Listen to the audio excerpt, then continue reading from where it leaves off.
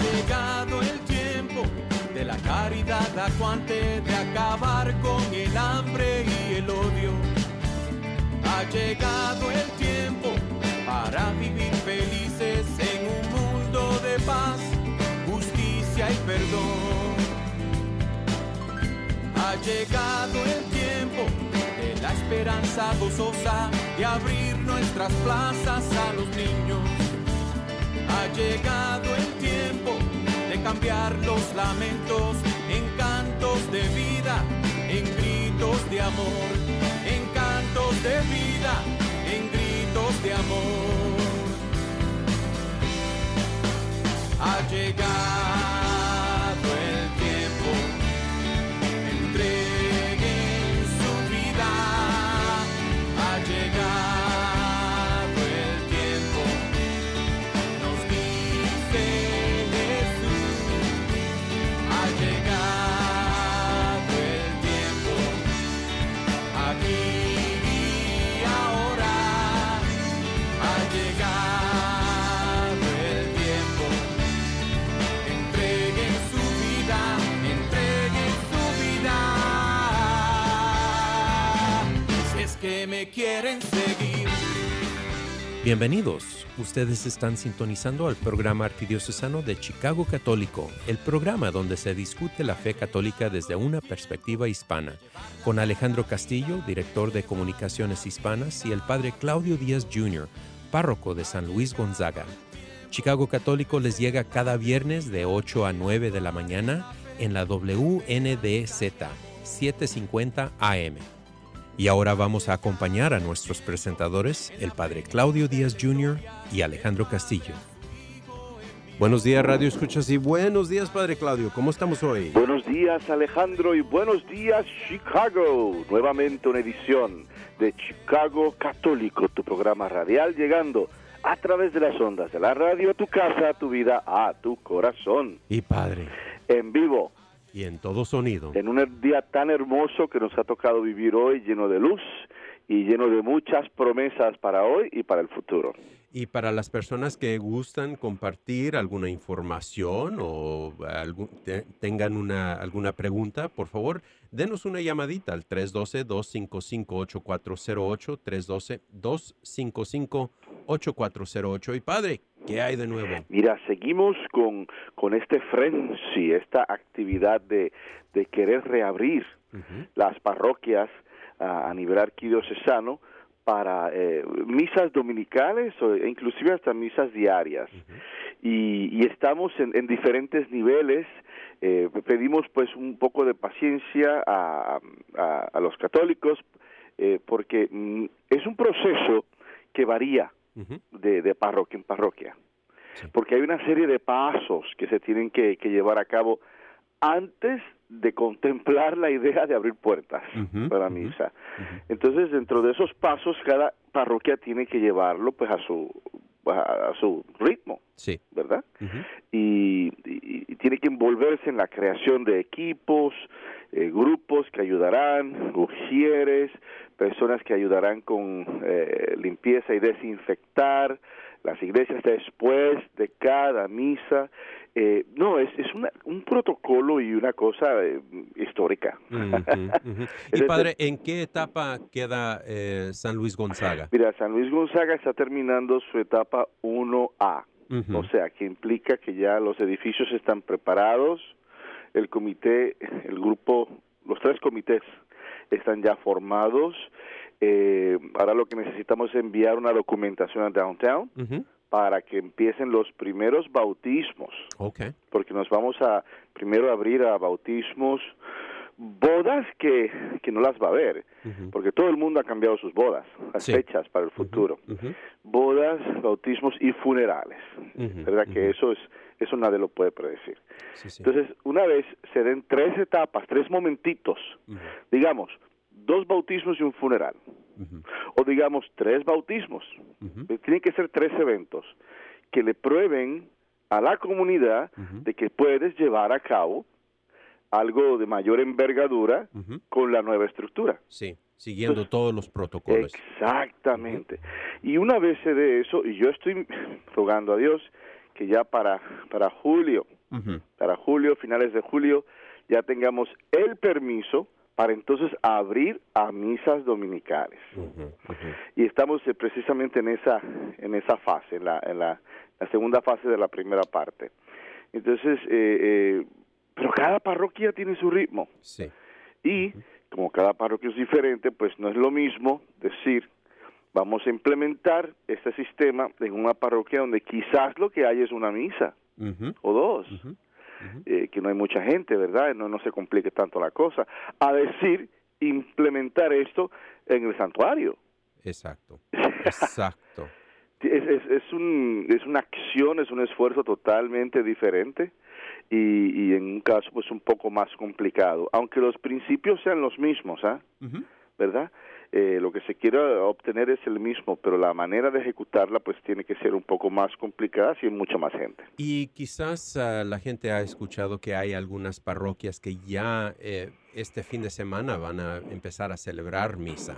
Sí. Entonces, lo que yo les pido es que vayan a las páginas web de las parroquias o las páginas de Facebook para ver no solamente si van a ofrecer misa este fin de semana, y estamos hablando de las parroquias de la Arquidiócesis de Chicago. Correcto. Sean los condados de Cook y Lake County.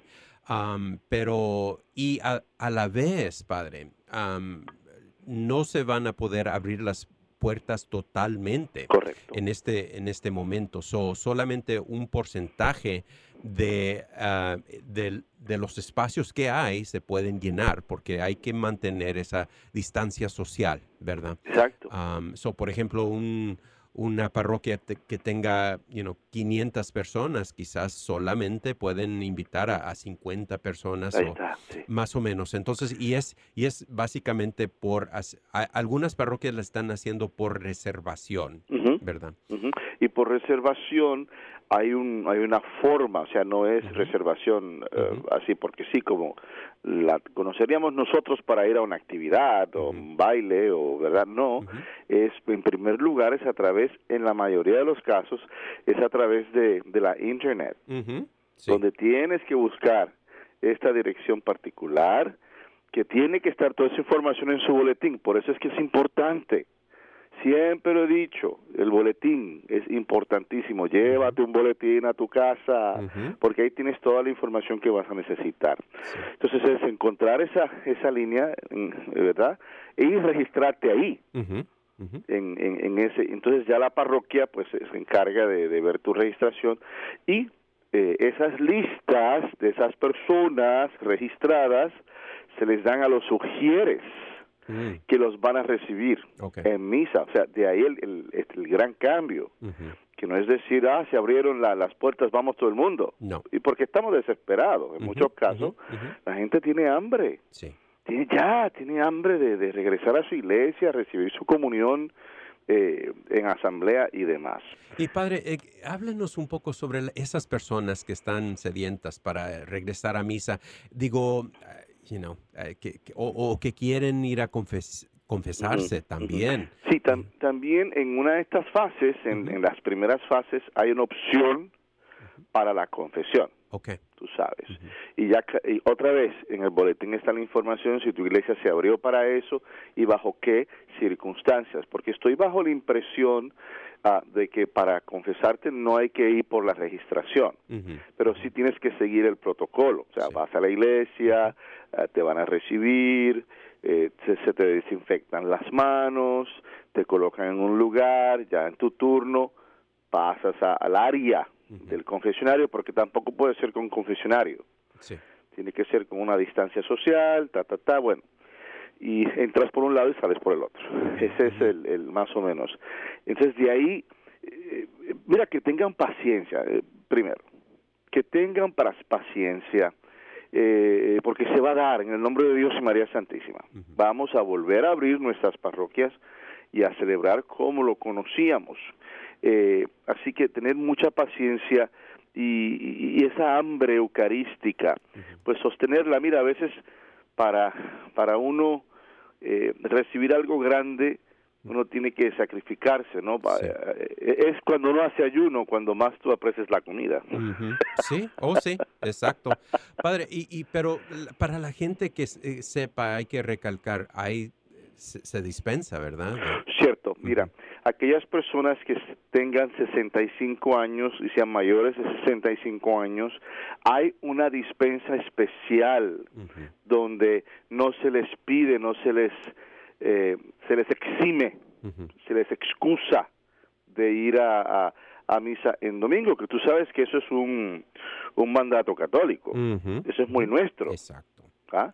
Entonces a esas personas con casos así particulares, los que están enfermos obviamente, pues se les excusa de no ir, mejor dicho, de ir a la misa. Así que por ese lado pues hay una dispensa y un permiso. Entonces, y hablando de eso, padre, la semana pasada, domingo, Univisión a las 10 de la mañana, lo vi celebrando misa. Sí, ahí estuvimos muy a gusto en misa en español de la Catedral del Santo Nombre. Y fue el domingo de la Santísima Trinidad. Una experiencia ciertamente de mi parte muy agradable, el querer hacer un servicio y tocar más vidas en la arquidiócesis, ¿no? Llevar el mensaje, tratar de alimentar el hambre de la palabra. Exacto. Sí. Y entonces, y precisamente por eso lo menciono, porque la misa del dominical televisada se transmite en línea cada sábado, empezando sábado a las 4 de la tarde. Pero en cualquier momento uno puede ir a la página web de la arquidiócesis, archchicago.org, y teclear ahí la misa dominical, y ahí sale en inglés, español y en polaco. También Univisión estamos en colaboración con ellos hasta que se acabe esto, transmitiendo la misa cada domingo a las 10 de la mañana en Univisión. Así es que pongan atención. Este domingo, padre, el padre Jesús Emanuel Torres Fuentes será el celebrante principal. El padre Jesús se ordenó en el año 2018. Y es párroco asociado de San Juliana. Qué bien, qué bien. Y esa misa también es una hermosa plataforma para presentar los diferentes miembros de nuestro clero hispano. Exacto. Tienes una variedad de sacerdotes de diferentes orígenes, mexicanos, puertorriqueños, colombianos y seguramente de otros grupos. También me imagino que hayan sacerdotes americanos, blancos, que saben español y que puedan dar la misa. Sí. O sea, aquí el punto no es... El obispo Ron Hicks celebró una de las misas. Exactamente. Entonces, ahí tú ves la diversidad del clero de la arquidiócesis de Chicago. Y también varias parroquias. Tengo entendido que tienen sus misas televisadas. Oh, sí, precisamente. Y eso es un don muy bonito que podemos poder transmitir estas misas, por nuestras redes sociales. Y ahí se montan y ahí se quedan, ¿verdad, claro. padre? Eso quiere decir que en cualquier momento uno puede ir y participar en la misa de alguna manera. Así es, y varias de esas misas pasan de decir la red social de la iglesia, el Facebook, ¿verdad? De la iglesia, pasan a YouTube. Sí. Y se quedan como parte de ese tesoro, ¿no? De celebraciones católicas que se hicieron en un momento particular en esta pandemia y que quedarán ahí para el deleite y la formación de muchas generaciones venideras. Exacto, padre. Y también quiero recordar a todo mundo que el Chicago Católico todavía se está imprimiendo, se está enviando a las parroquias. También están ahora disponibles en algunas carnicerías y tienditas ahí por toda la arquidiócesis de Chicago. Así es que si no lo reciben en sus casitas, pueden todavía obtenerlos. También está disponible en nuestra línea de católicoperiódico.com, catolicoperiódico.com. Ahí pueden encontrar todas las noticias e información para estar al día de lo que está pasando aquí en la Arquidiócesis de Chicago y nacionalmente y en el mundo. La columna del cardenal, importantísima de lo que está sucediendo aquí en la Arquidiócesis de Chicago, se publica cada 2 semanas en nuestro sitio web. Su columna, padre, se publica mensualmente, así como las columnas de Caridades Católicas y otras personas. Entonces, es importantísimo mantener esa conexión, ¿verdad, padre? Y claro, estar al tanto y informados. Claro, y volvemos a lo que queremos indicar, recursos. Esos son recursos para poder mantener la fe, recursos para enriquecerla, recursos para continuar esta jornada, pues en el nombre de Dios. Sí. Y no quedarnos en el desespero, en el temor. O sea, se han vivido tiempos muy difíciles con eso de las marchas y ciertas protestas que se sale de la mano. Exacto. Se les sale de las manos a las asambleas, ¿no? Y una cosa, pues, es una protesta pacífica, donde se pueden hacer ciertos gestos, ¿no? Ciertas formas de decir, mira, estamos en desacuerdo con tal cosa, o estamos en desacuerdo con ese sufrimiento, o lo que sea. Eso es una cosa que tiene que ser respetada y apreciada. Diferente a protestas donde la gente se suelta a robar, se suelta a arruinar monumentos, edificios. Yo digo, pero ventanas. Las ventanas, las vitrinas, a destruir. Y yo digo, no, eso no es una manifestación que da vida, eso es una manifestación que da muerte. Entonces, y hemos tenido momentos de susto y de preocupación, porque, ponte a pensar, o sea, toda madre que tenga un hijo policía, óyeme, muriéndose la pobrecita, cada vez que el hijo tiene que salir a lidiar con personas irreverentes. No es fácil. Entonces, para poder sostenernos en medio de ese caos y de esos temores, ahí tienes Chicago Católico, el periódico, ahí tienes este programa de radio, ahí tienes las misas televisadas, ahí tienes YouTube. Yeah. Y quiero mencionar también el Instituto de Liderazgo Pastoral de la Universidad de Santa María del Lago de la Arquidiócesis de Chicago. Está ofreciendo cursos teológico-pastorales que los llevan a reflexionar en nuestra fe católica. Así es que hay varios cursos que todavía están ofreciendo, uno de oración y encuentro, la vida moral, liturgia y celebración y la trayectoria del ministerio hispano. Todo lo que tienen que hacer es registrarse para estas sesiones que son cada jueves de 7 de la noche hasta las 8 por medio del programa que se llama Microsoft Teams. Okay. Pero para más información, comuníquese con Luz Eugenia Álvarez al 847-837-4560, 847-837-4560. Para poder, conectarse con la Arquidiócesis de Chicago, hablar un poco sobre la oración y tener un encuentro con Jesucristo, ahí están. Y mientras pues nos preparamos para que en un futuro no muy lejano pues se abran las iglesias, ya sea septiembre, octubre, no sé si para noviembre. Ahora, yo te digo que el primer domingo en que se abran todas las iglesias sin necesidad de estos protocolos, hijo, eso va a ser como un segundo Pentecostés. Así es, padre. Eso va a ser la segunda Pascua de este año. Ya. No, eso va a ser grande, padre. Así es. Yo hasta ya mero se me salen las lágrimas, para poder imaginar cuando vamos a poder estar todos juntos en oración. Claro, ¿verdad? Claro. Padre, ¿qué le parece si tomamos un breve descanso? Ciertamente. Ustedes están sintonizando al programa arquidiocesano de Chicago Católico. Las líneas están abiertas para tomar sus llamaditas al 312-255-8408. Vamos a tomar una breve pausa y regresamos en un par de minutos.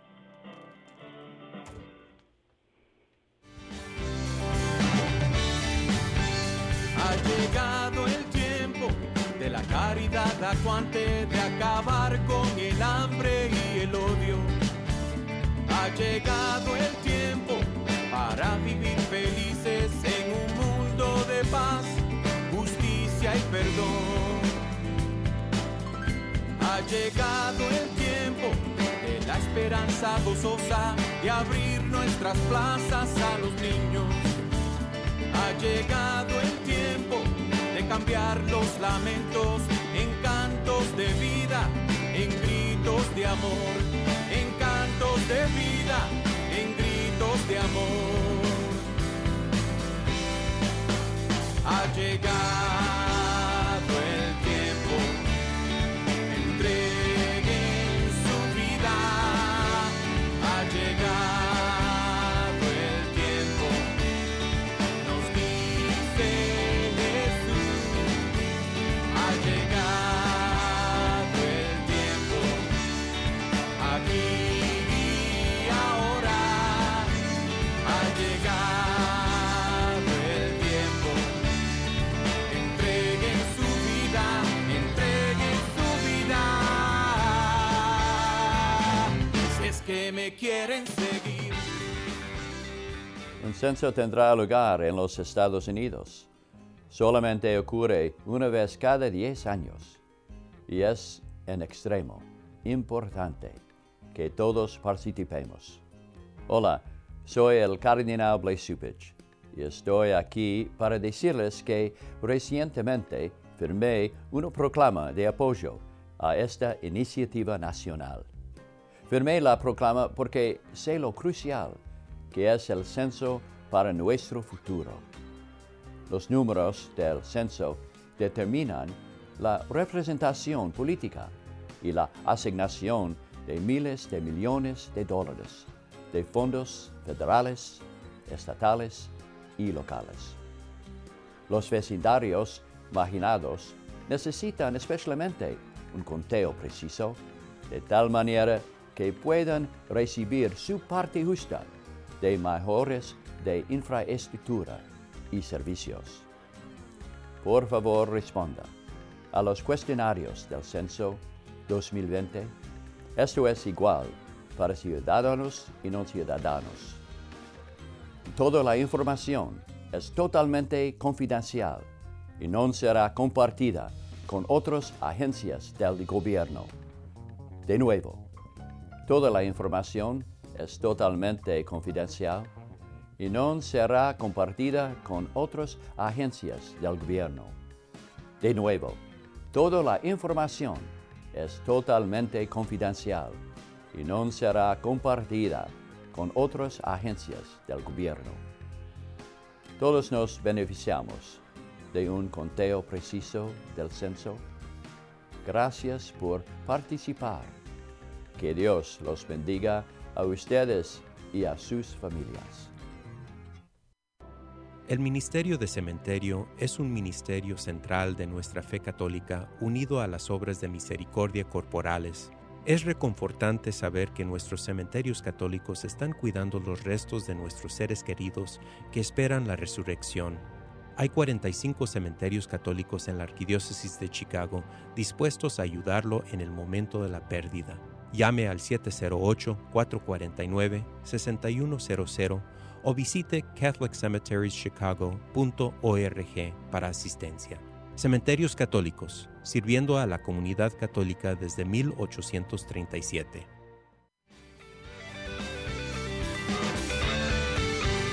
Ha llegado el tiempo de llevar la fe a la vida, de llevar la vida a los ritos.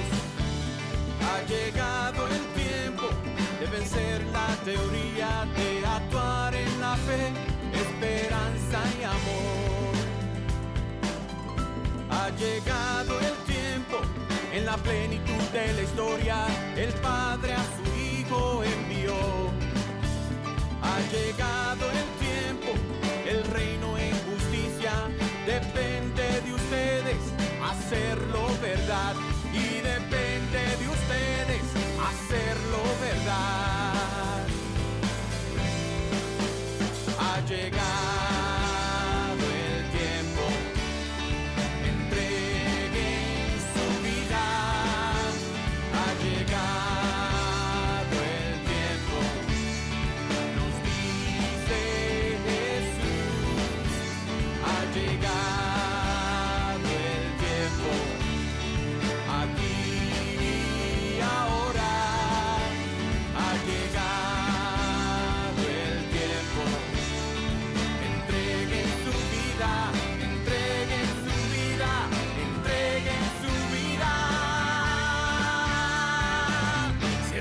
me quieren seguir.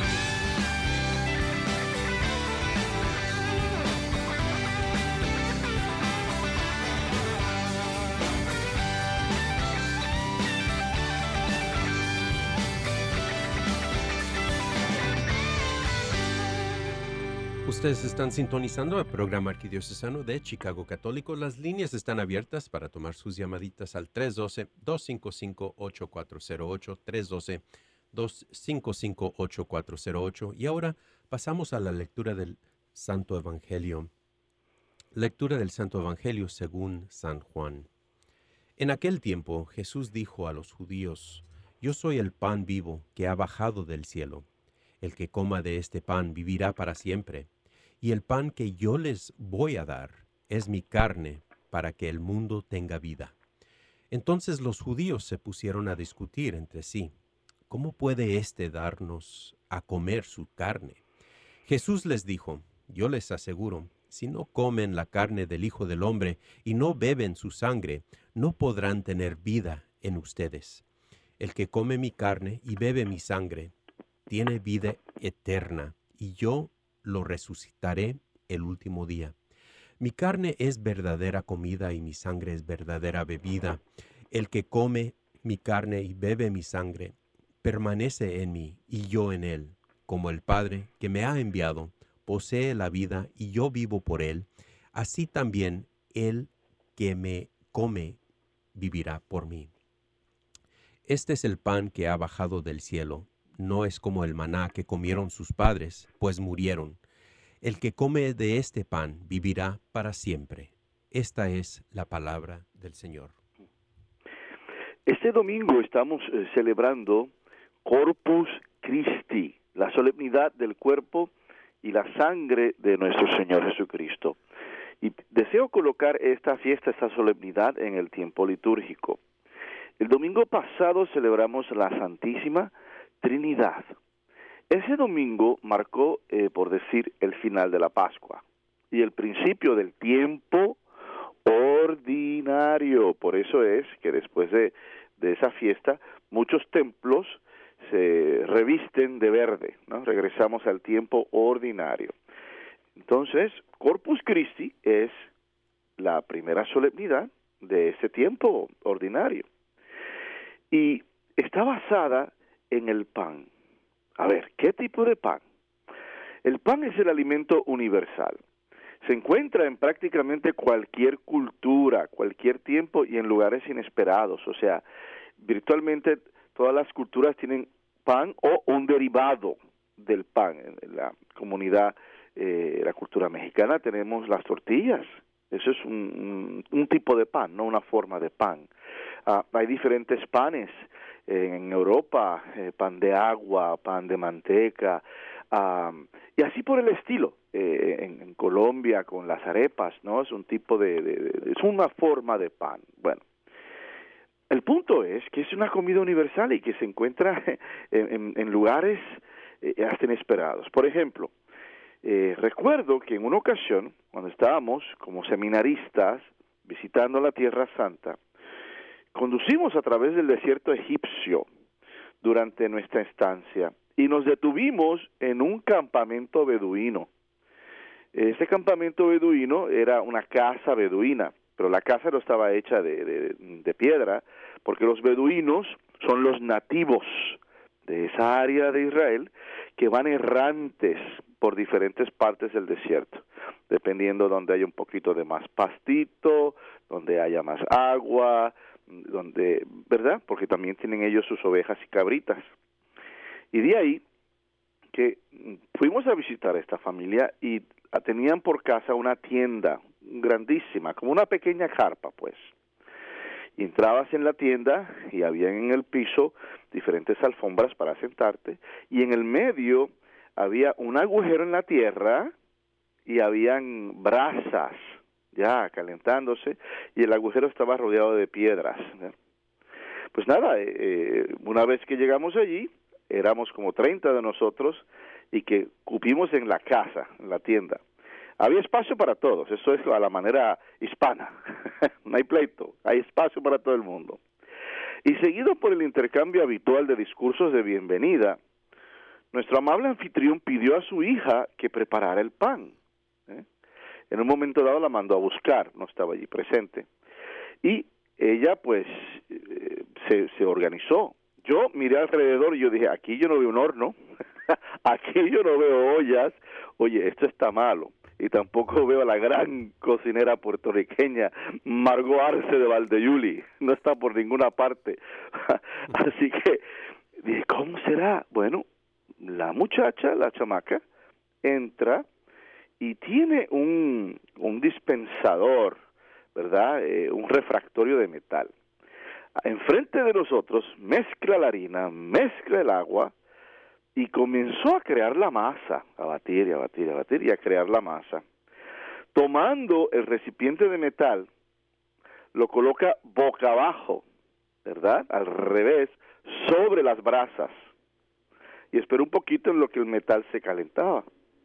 Agarra ella la masa en sus manos y le da 3 vueltas y la lanza encima del recipiente de metal. Y en 1 minuto, 2 minutos, aquello se hizo el pan, se coció el pan, o sea, precioso, con un color hermosamente dorado y con una buena consistencia. Ahora, la parte fue que ella levanta el pan, saca el recipiente de metal y mete el pan en las cenizas. Y yo dije, Virgen Santísima, ahora vamos a comer pan con ceniza. ¿Cómo sabrá eso? Oye. Y todo el mundo pues preocupado por la primera vez, imagínate. Oye, nada que esta bendita saca el pan de las cenizas, le da un par de palmadas, bum, bum, bum, se desaparecieron las cenizas y empieza a repartir el pan. Y decirle si aquello sabía como un pedazo de cielo. Ahí estaba el pan. Este domingo celebramos la solemnidad de Corpus Christi, como dije anteriormente, y rendimos especial homenaje al preciado don de Dios para nosotros. Cristo en la Eucaristía. Dios nos amó tanto que le permitió a Cristo ceder literalmente su cuerpo y su sangre para que tú y yo tuviéramos vida eterna, vida en abundancia. Y lo hizo con la Sagrada Eucaristía. La noche antes de morir, Cristo tomó pan, dando gracias y alabanza, lo partió, se lo dio a sus discípulos y dijo, tomad y comed todos de él. Este es mi cuerpo que será entregado por ustedes. O sea, simbólicamente, Él está diciendo tomar y comer, pero efectivamente se convierte en cuerpo y sangre y dice, este es mi cuerpo que será entregado por ustedes. O sea, este cuerpo mío será entregado a un suplicio, será entregado a una cruz, será entregado a la muerte mortal del ser humano. Pero así como el pan que salió de las cenizas, en la historia que conté al principio de esta prédica, así mismo saldrá Cristo de las cenizas de su crucifixión en una resurrección gloriosa. Y cuando suba al cielo, ¿qué nos deja? Ahí está la Eucaristía.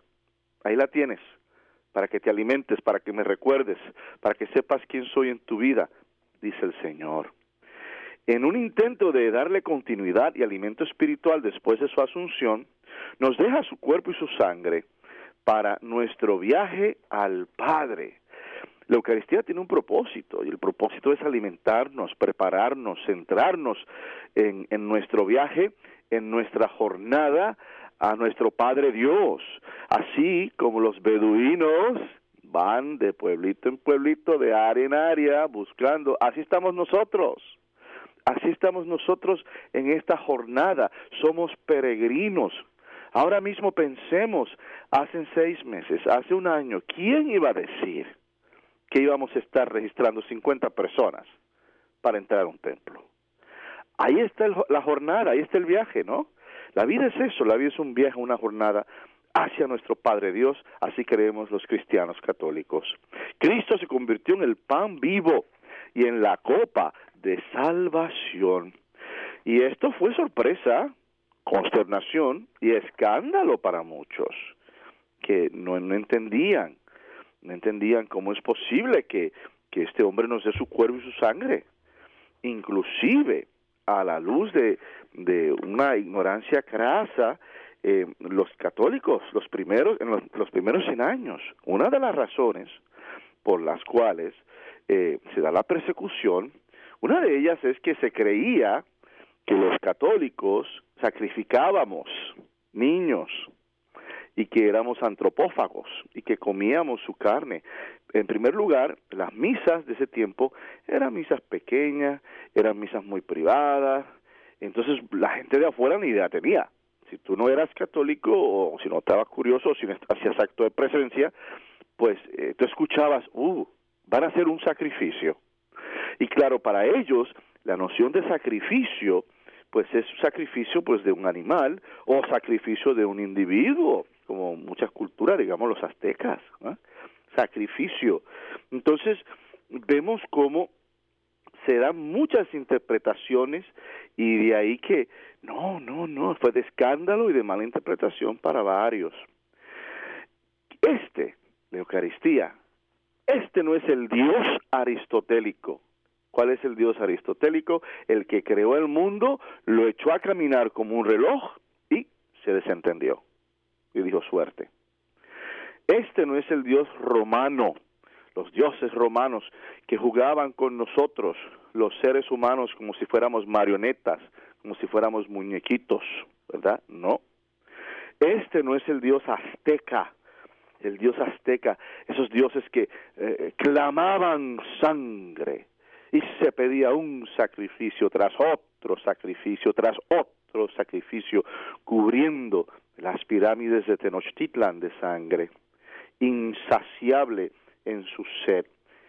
No, tampoco era el Dios como se miraba o se percibía en el Antiguo Testamento. A Papá Dios se le percibía como un Dios terrible e intimidante.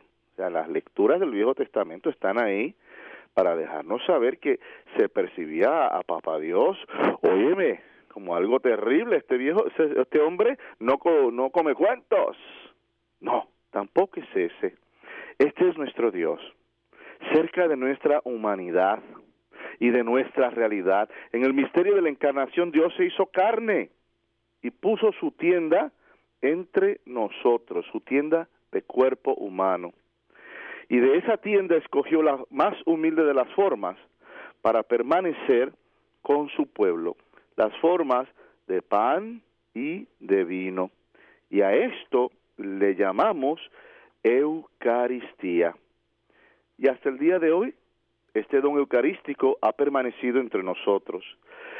Después del descanso, después de este receso, vamos a ver cómo la gente ha intentado definirlo o redefinirlo, cambiarlo o actualizarlo, e inclusive cómo algunos han intentado rechazarlo.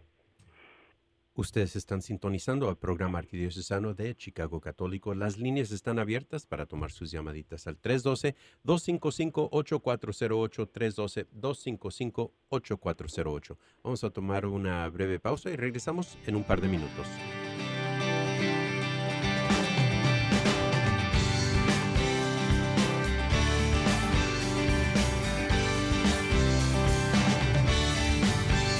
Ha llegado el tiempo de la caridad acuante, de acabar con el hambre y el odio. Ha llegado el tiempo para vivir felices en un mundo de paz, justicia y perdón. Ha llegado el tiempo de la esperanza gozosa, de abrir nuestras plazas a los niños. Ha llegado el tiempo de cambiar los lamentos en cantos de vida, en gritos de amor, en cantos de vida, en gritos de amor. Ha llegado el tiempo, entreguen su vida. Ha llegado el tiempo, nos dice Jesús. Ha llegado el tiempo, aquí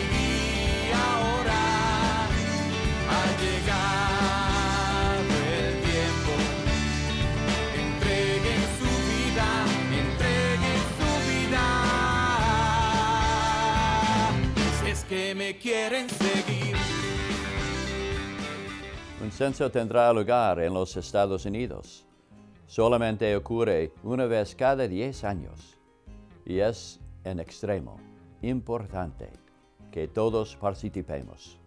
Hola, soy el cardenal Blaise Cupich y estoy aquí para decirles que recientemente firmé una proclama de apoyo a esta iniciativa nacional. Firmé la proclama porque sé lo crucial que es el censo para nuestro futuro.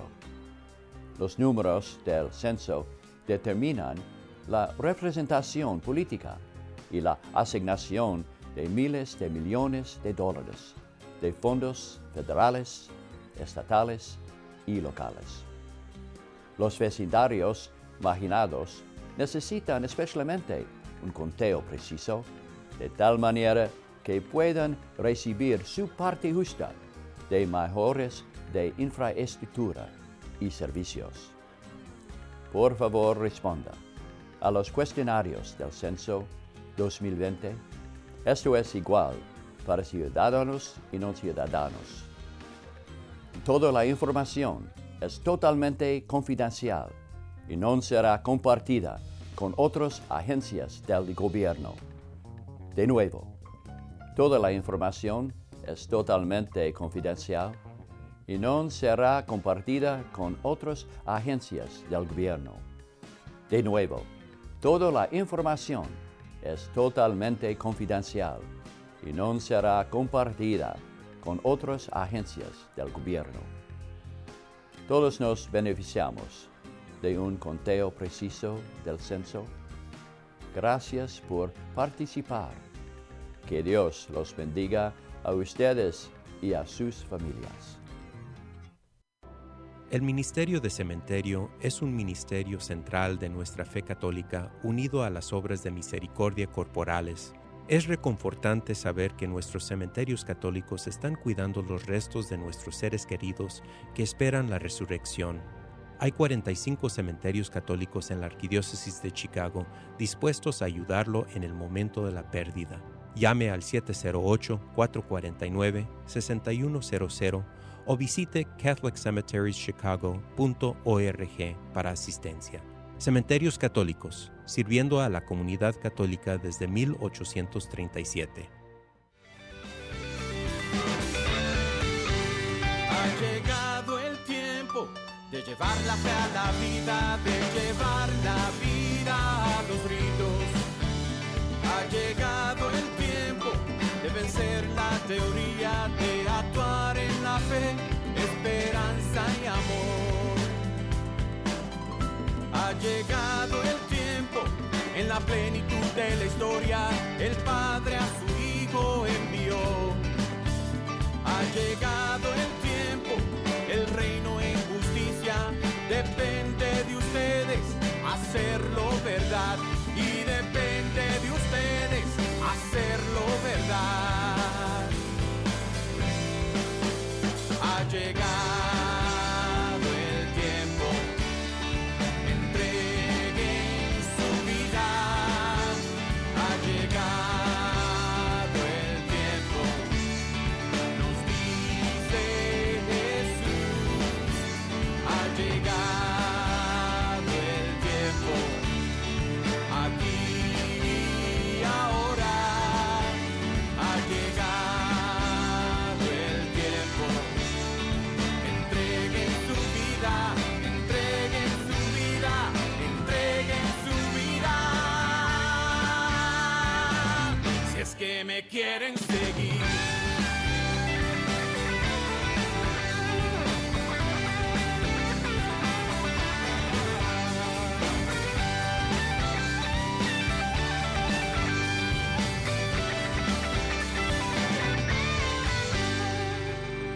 Ustedes están sintonizando el programa arquidiocesano de Chicago Católico. Las líneas están abiertas para tomar sus llamaditas al 312-255-8408. Y ahora regresamos a la reflexión del Padre Claudio. Por 2000 años hemos sostenido y creemos que las formas que suben al altar de pan y vino a nivel de la sustancia después de la consagración bajan de ese altar como cuerpo y la sangre de nuestro Señor Jesucristo. Ahora bien, también por todos estos años el mundo, la gente han tratado de definirlo, redefinirlo, cambiarlo, negarlo, hacer todo tipo de cosas para suprimir esa creencia. Y todo tipo de acciones, como por ejemplo ciertos grupos que utilizan la hostia para el mal, ¿no? Para ciertos rituales, inclusive rituales satánicos, y la quieren como que destruir y usarla para el mal, como quien dice, mira, esto que se puede usar para el bien, también se puede usar para el mal, fíjate. Entonces, es como una redefinición de algo que es tan puro para nosotros. En la época de los 60 se dice que en algunas universidades, como era la época de la revolución y los cambios, y esta sociedad norteamericana se volcó para afuera lo viejo y que venga lo nuevo. Una de las cosas que se dice que se intentó hacer era celebrar la Eucaristía en las universidades. Pues nos sentábamos al piso y en vez de pan y vino era pizza y Coca-Cola. ¿Tú te imaginas? En un deseo por querer ser algo diferente. Tú sabes, y volvemos a lo mismo, ¿no? Incurriendo en cosas que no, es la Eucaristía y se ocupa el pan y el vino. ¿Por qué? Porque Cristo así nos lo dijo. Es de las cosas que tenemos en nuestro dictamen católico, que las tomamos literalmente, porque lo dijo Cristo y porque lo dijo en todos los evangelios, atención, o sea, que no fue tampoco una cosita de la creación de uno, sino que fue algo consistente frente a todos.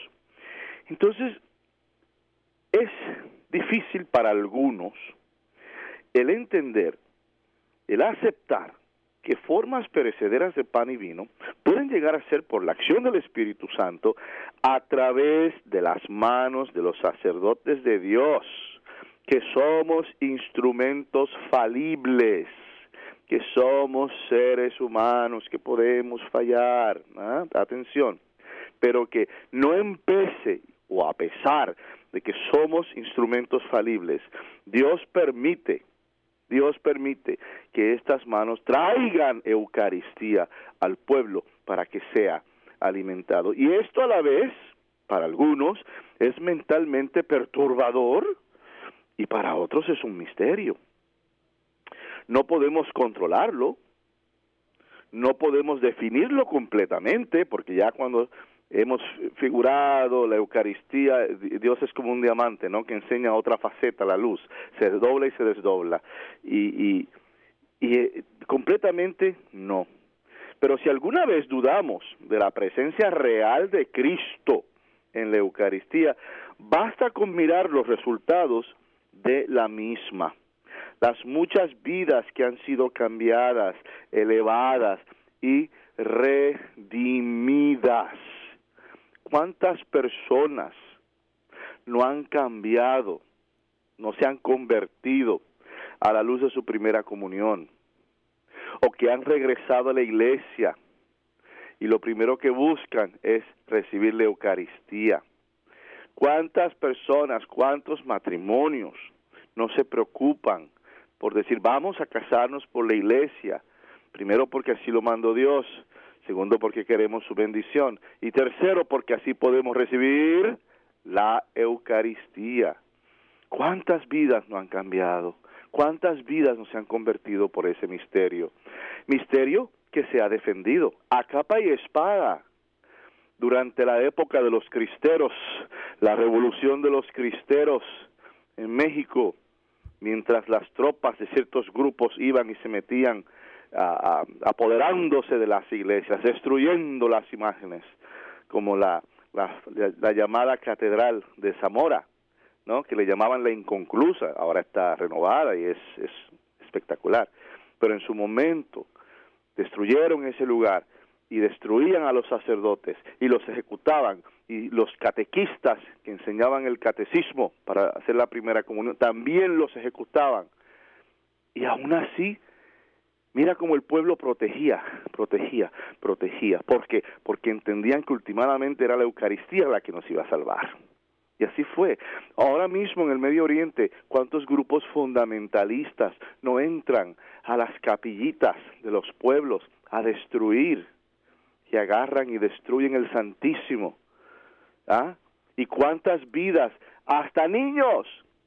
Así, escondiéndose en las bancas, en las noches cuando los soldados duermen en esas capillas que han sido destruidas. Y tú ves a estos niños recogiendo así la Eucaristía con sus manitos, arrastrándose por el piso y saliendo en la oscuridad para llevarle la Eucaristía al sacerdote que está escondido en ese pueblo y que él pueda llevarse a los enfermos.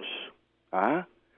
¿Cuántas vidas, cuánta sangre no se ha derramado en testimonio a la sangre de Cristo? Esto es grande, esto es un misterio. O vamos a hablar de algo tan sencillo, mira, ¿cuántas personas, cuando hacemos misa en asamblea, cuántas personas con diversidad de nacionalidades, diversas edades, etnias, diversos niveles económicos, diversos niveles educativos, y así sucesivamente, que se convierten en uno, porque somos uno, en la celebración de esa comida eucarística? Eso solamente lo puede hacer Dios. Eso solamente lo puede hacer Dios con su fuerza y con su poder.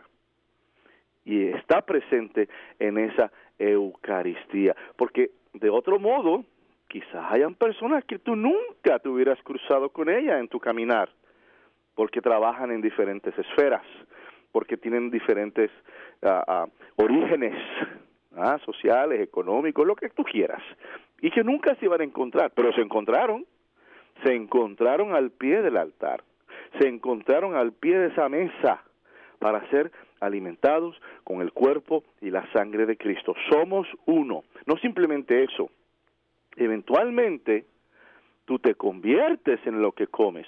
Hay un refrán aquí en los Estados Unidos, tú sabes que tú eres lo que comes. Si comes chatarra, pues qué pena, porque eso es lo que tienes en el cuerpo, pura chatarra, y por ahí sube el colesterol, y por ahí sube la alta presión, y por ahí sube el azúcar por estar comiendo chatarra y dulces y cosas así. Oye, ese mismo principio se aplica a la Eucaristía. Somos lo que comemos, si la entendemos, si la profundizamos, si la hacemos parte de nuestra vida diaria, te conviertes en Eucaristía. Y tú estás llamado o llamada a que tu cuerpo también dé testimonio de Dios y tu cuerpo sirva para alimentar a otros. Mira qué cosa. Para alimentar a otros con tu palabra, con tus gestos, con tu apoyo, con tu amor, con todo lo que hagas. Eres Eucaristía para los demás, o una forma de la Eucaristía, ¿verdad? Mira, somos peregrinos en el camino y sufrimos muchas hambres. Hay personas que sufren mucha hambre. Hay quien sufra del hambre de ser entendido, que la gente no lo entiende. Una persona que tiene quizás con una personalidad particular, quizás difícil para otros, y no son entendidos, nunca son entendidos, y tienen esa hambre de que se me entienda. Hay personas que tienen hambre de que se les escuche. ¿Cuántas ocasiones? Yo que escucho confesiones, y un tema recurrente entre las señoras casadas es: mi marido no me escucha. Padre, me casé con un enamorado y vivo con un desentendido. Y es así. Esas tienen hambre de que sean escuchadas, de que sean hambre de justicia. Este caballero Floyd, óyeme, independientemente, este fue un ser humano el que murió. Que si fue un santo, que si fue un pecador, allá Dios, esa parte es de Dios, ¿no? Pero hay hambre de justicia y así por el estilo. Pero la mayor de todas esas hambres es el hambre de Dios, porque cuando nos construyeron, cuando nos crearon, Dios hizo un espacio en el corazón nuestro que solamente le pertenece a Dios y que solamente se puede llenar con la presencia de Dios. Porque si no lo hacemos, empezamos a llenar y a rellenar ese espacio con otras cosas, con alcohol, con drogas, con adicciones, con relaciones extramaritales, con materialismo, con otras cosas. Y nunca nos vamos a satisfacer, porque eso solamente lo puede llenar Dios. La Eucaristía nos llama a ser hermanos y hermanas en busca del Dios viviente. ¿Y cuándo sucede esto? Por ejemplo, cuando nos perdonamos los unos a los otros. Ayer es Eucaristía. Cuando nos apoyamos los unos a los otros. Ayer es Eucaristía. Cuando nos amamos los unos a los otros. Ahí te conviertes en Eucaristía. Debemos salir y compartir este don con los demás. Debemos de llegar a ser presencia sanadora y apoyar a los demás que necesitan seguramente nuestra ayuda. Un consejo, una palabra, un gesto. Solo así, hermanas y hermanos, podemos llegar a ser pan para los demás. Solo así, hermanos, podemos llegar a ser Eucaristía. Y con detalles pequeños, Alejandro, por ejemplo, los otros días yo vi este gesto de que había un indigente en una luz roja, bajo un semáforo, pues pidiendo, ¿no? Pidiendo comida, lo que sea. Y esta persona estaba conduciendo un coche, pues, no muy lujoso, muy sencillo, muy humilde, viejito, ¿verdad? Y este hombre saca de su coche una botella de agua. Una botella de agua. A lo mejor no tenía dinero, a lo mejor no tenía comida en su asiento, obviamente, pero ¿qué hizo? Fue Eucaristía con ese gesto. ¿Quién no tiene botellas de agua? ¿Ah? Con ese gesto, ¡boom!, aquí está. A eso, Alejandro, es a lo que yo me refiero, de ser Eucaristía para los demás con gestos pequeños. Así que en este domingo celebren Corpus Christi, amen esa Eucaristía y recen para que pronto podamos celebrar la Eucaristía en comunidad. Amén. Padre, de lo bueno se da poco, así es. Pero queremos decirles que los queremos mucho, muchísimo, que están en nuestros corazones y en nuestras oraciones. Y por lo pronto le decimos chao.